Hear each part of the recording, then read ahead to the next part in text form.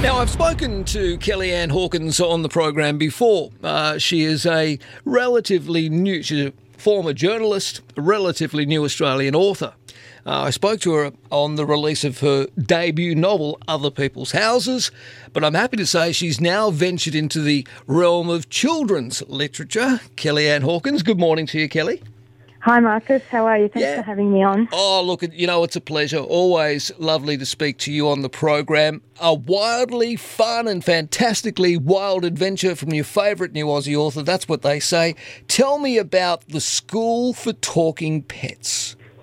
Yeah, sure. So this is my first children's book, and I just had so much fun writing it. It's about a school for talking pets, obviously, and about a boy, an Australian boy called Rusty, and his pet blue-tongue lizard called Bongo, and they win a week.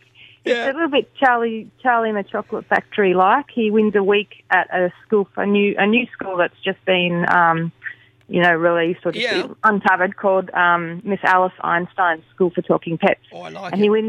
He wins a week there with 4 other children, and they're all varied pets.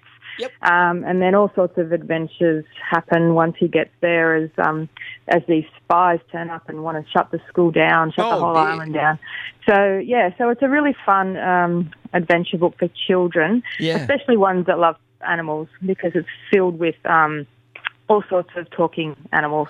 Well, come on, Kel. What kids don't love animals? Yeah, that's right. Yeah, and especially the idea of your pet talking or learning to speak is just, I think, what so many kids would just think that was brilliant. So, we all talk to our pets, regardless of age. Yeah. So and tell me. The idea that they can talk back, I suppose, is the thing. Yeah, well, that sounds wonderful. So Dr. Dolittle meets Willy Wonka in a funny and often thrilling adventure. So tell me, which of the animals talk? What sort of animals in the book are talking? Yeah, sure. Well, there's a lot of puppies, a lot of very cute puppies that are talking. Yeah. There's some pigs that are creating a flying machine, so that's quite fun. There's cats that are in the science lab, performing experiments. There's cows, there's llamas. We've got all sorts of animals. So, and then Rusty turns up with Bongo, who is a blue-tongue lizard, and he's quite reluctant. He seems quite reluctant to learn how to talk. So we see whether he's going to be able to get there in the end. Well, we don't want to spoil it, and we don't want to.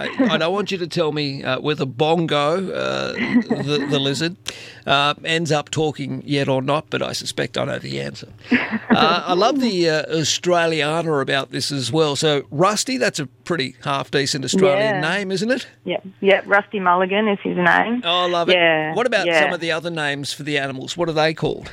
Yeah, well, we've got Porky the guinea pig, and there's a budgerigar from Japan who's called Sora. That's a Japanese name, obviously. I bet it never shuts up.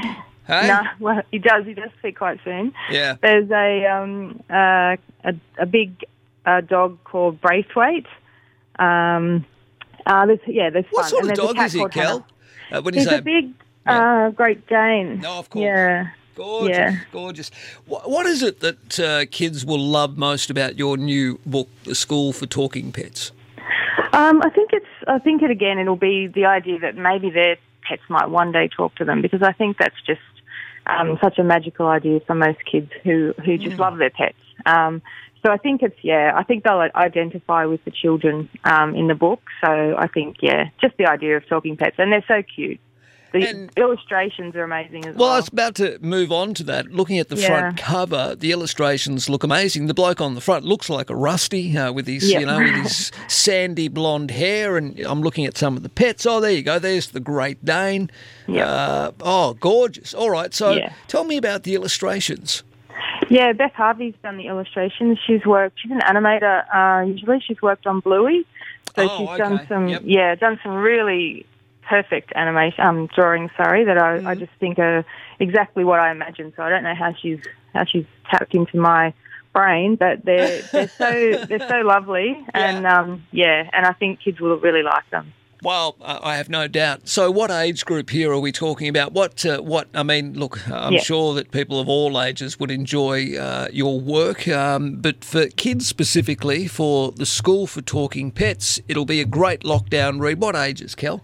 Probably 8 to 12, I'd say, depending on your child, but it's a good middle grade book, primary school sort of age generally. Yeah, okay. All right, then. Great to talk to you, Kelly. Thanks so much, Marcus. You look after yourself. Are you writing much more into the future? What's happening in Kelly Ann Hawkins' world? I know you're a mum of two beautiful kids. Yeah, no, I'm just I should have 2 new books out next year, another adult book and another kids book. So I just typed the end on the first draft of my next kids book yesterday. So that was really exciting. So it's not a long way to go. Yeah, well, just the first draft. But How many drafts? How many drafts, Dale, do you work through before quite a few. Really? Yeah, quite a few. But it's all new to me. So this is my second book. So yes, of course. There'll still be. I think there's a lot that I have to learn. So, but that's okay. But your first one, Kelly, for a first hit out other people's houses, I mean, that did very well. Yeah, I've been pleased with it. I think the publishers are pleased with how it's gone for a debut. So that's really exciting. All right. Well, look, kids love reading, and I'm the first to encourage all children to read literature. And look, they need to start with something that's relatively easy for them to understand and get these young, inquisitive minds back into reading, whether it's is it available via ebook, so electronically as well? Yeah, yes it is. Yep. Perfect. So they can download it via ebook, or you can go the old-fashioned way, which I prefer, and just buy a hard copy. Hey? Yeah, that's right. Thanks. Good on you, Kel. Good to chat. We'll talk again soon, and don't forget, make contact with me when the next one comes out. Will do. Thanks, Marcus. And